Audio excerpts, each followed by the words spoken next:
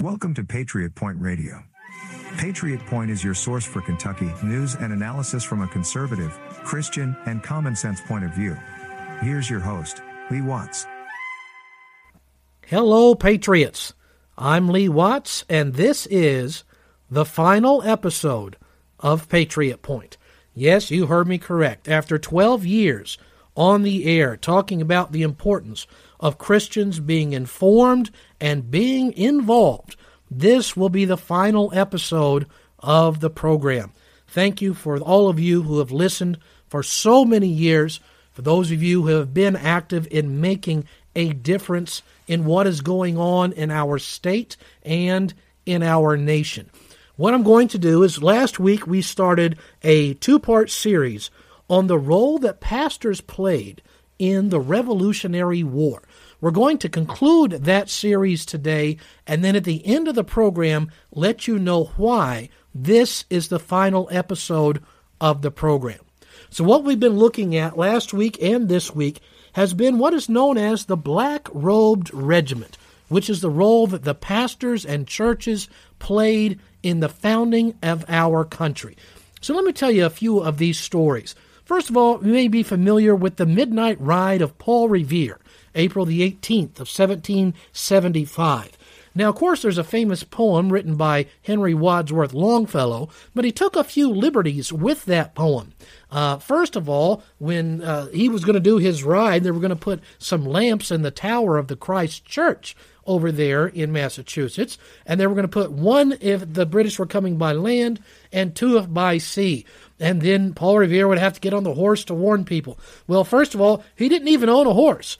He had to borrow a horse from the deacon of the Christ Church, a deacon by the name of John Larkin. And then when he's riding through the towns, he is not yelling, "The British are coming, the British are coming." Here's some of the reasons why. Is, first of all, there was a lot of loyalists in the towns at that time, and somebody would have shot him off of his high horse, quite literally. And beside, the British weren't coming to arrest everyone.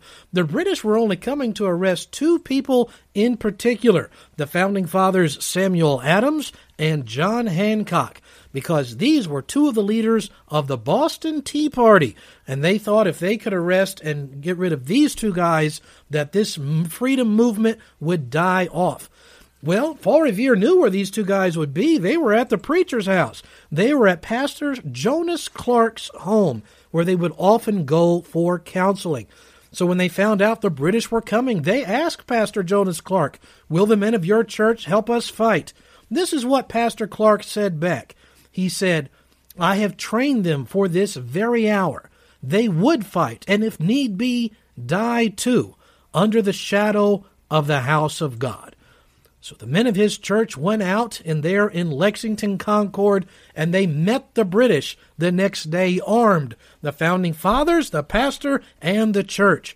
One of the leaders in this was the deacon by the name of John Parker, and his statue has become the symbol of American Minuteman during the Revolution. He said that morning before the British arrived, "Stand your ground. Don't fire unless fired upon. But if they mean to have a war, let it begin here." Remember, this is a year before the politicians of the Founding Fathers signed the Declaration of Independence. This is the church standing up to fight for freedom a year before the politicians take action. Well, the British army shows up, and their British commander rides out and says, "Throw down your arms, ye rebels, in the name of the King of England." At that point, that deacon yelled back, "We recognize no sovereign but God, and no king but Jesus." Bang! And he shot him, and that became the shot heard round the world, which was the start of the revolution. Started not by the Declaration of Independence, not by the Founding Father politicians, but started by churches getting active and getting involved in fighting for the cause of freedom. Pastor Clark later wrote of that day, he said, "From this day will be dated the liberty of the world." That is why Patrick Henry later would give his famous speech, and he would talk about how the war has already begun Why sit we here idle? And he's talking about this Battle of Lexington Concord, where the church members were already standing up and had actually started shooting the British and fighting for Americans' freedom, and it kind of shamed the politicians into taking action. In that famous speech from Patrick Henry, he ends his famous speech with these words, "I know not what course others may take, but as for me, give me liberty or give me death." He is saying this famous speech in the St. James Church. Well, all of the founding fathers there understood the reference he was making. He's referencing in that famous speech Joshua 24:15, which says, "As for me and my house, we will serve the Lord." Well, many of the founding fathers actually got their ideas for liberty right from pastors. It was the famous pastor Jonathan Mayhew. Back then, they used to publish their sermons, and he published a sermon back in 1750. Again, 26 years before the Declaration of Independence and the war happens. In this sermon by Jonathan Mayhew in 1750, he has printed the line, "No taxation without representation." Well, a lot of people think when you say that line, oh, that's in the Constitution. No, it's not. They might think, oh, that's in the Declaration of Independence. Nope, not there either. That you are actually quoting a line from the pastor's sermon. And by the way, Benjamin Franklin and some of the other founding fathers were members of his church. Let's talk about another one of the founding fathers, William Gordon. He said, "There are special times and seasons when the pulpit may treat of politics." And they were just letting us know, hey, there is a time when this is the church's responsibility to actually speak up and to be involved in these things. And many of the different denominations were involved. Over in England, the American Revolution was commonly referred to as that Presbyterian Rebellion. Last week we told you the story of John and Frederick Muhlenberg, who were not only pastors, but they were also members of Congress and in the Revolutionary Army. And they were both Lutheran pastors. The Baptist also had a big part in it. There was a judge in that time known as Judge Kirwan that King George had set up in the colonies, and he compiled a list of 926 people who were absolutely loyal to King George.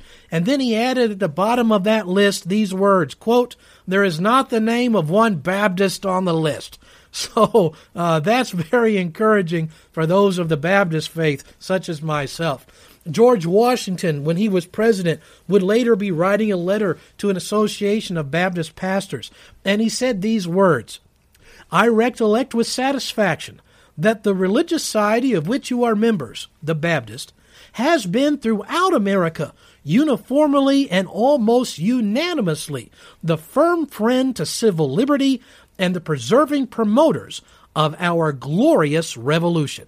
So yes, the Baptists, the Lutherans, the Presbyterians, nearly all of the denominations back then were standing up together, and they were involved in politics. Let me give you a quote from John Adams. He was the vice president under Washington and then later became the second president of the United States. Let's see what John Adams said about preachers being involved. He said these words, "It is the duty of the clergy to accommodate their discourses to the times, to preach against such sins as are most prevalent, and recommend such virtues as are most wanted. If the rights and duties of Christian magistrates and subjects are disputed, should they not explain them, show their nature, ends, limitations, and restrictions, how much soever it may move the gall of Massachusetts?" So John Adams is saying, listen, doesn't matter if it galls people, if it offends them, it is the right and duty of the pastors and the church to actually have something to say about this, to be involved. Of course, then there was his son, John Quincy Adams, who was also a president. He was our 6th president. And he was talking about the great tie between the church members, and American politics. Notice what he says in one of his journals. He says, The greatest glory of the American Revolution was that it bound together in one indissoluble bond the principles of Christianity and the principles of civil government. John Quincy Adams is saying very clearly, these two things, Christian principles and our government, the politics that it's run by, these are so interconnected, you can't run the one without the other. The government was based upon Christians being involved, having a say, being in office, and if we want to take the Christian element out, it's all going to come crumbling around us. And the more that we have seen that God is not welcome in politics, Christians are not welcome in politics, the worse things are getting. So that is why I have been actively trying to recruit people for 12 years for Christians to be more involved, to have more say, to be running for every single office. We've seen such an important need in every level of government. We need Christians to be on our school boards. Boy, has that been shown in this last year or so. Now, we are getting the atheist, racist groups that are trying to indoctrinate American children into this anti-God humanism, socialism agenda. We need Christians to say, I will step up and I will serve my country, my community on the school board. We need parents to serve on the city council.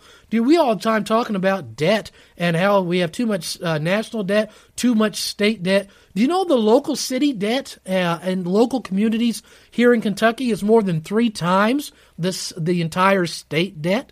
And, of course, we need Christians on every single level up there in Frankfort and in Congress. And that leads us to our final quote from the Founding Fathers for this entire program. Not this week's episode, but for the 12 years that Patriot Point has been on the air. I want to give you a quote from the great Founding Father and Patriot, Samuel Adams. Notice his words. If ever a time should come when vain and aspiring men shall possess the highest seats in government, our country will stand in need of its experienced patriots to prevent its ruin. Powerful words from Samuel Adams. I think the time that he spoke about when vain and aspiring men possess the highest seats in government, that time has come to pass. And when that happens, what does he say? What is the remedy for this? Is the remedy for Christians just to back up, to just board themselves up in their churches and let the rest of the country go? That is not the answer. He says our country will stand in need of its experienced patriots to prevent its ruin. And that is the reason why this is the final episode of the Patriot Point program.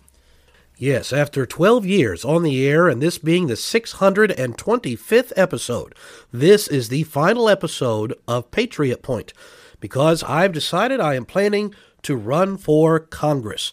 And there is an FCC regulation that prohibits a candidate for U.S. Congress from having a broadcast program. You'll still be able to catch Patriot Point each and every week on our podcast, which is on Anchor, on Spotify, and the other major podcast services. And of course, you'll be able to catch Patriot Point online on YouTube, Rumble, and BitChute. If you would like to come to be a part of the official announcement, we make this all official, then you are invited to the Kentucky Capitol January the 4th at noon for the official announcement and the campaign kickoff. It has been a great joy and privilege to get to know so many of you across the state.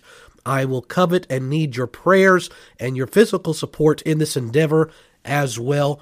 So until we get to meet again, dear Patriots, this is Lee Watts reminding you, be informed, be involved, be armed, and never forget that liberty is not a spectator sport. This has been Lee Watts for Patriot Point. Let freedom ring. You've been listening to Patriot Point with Lee Watts.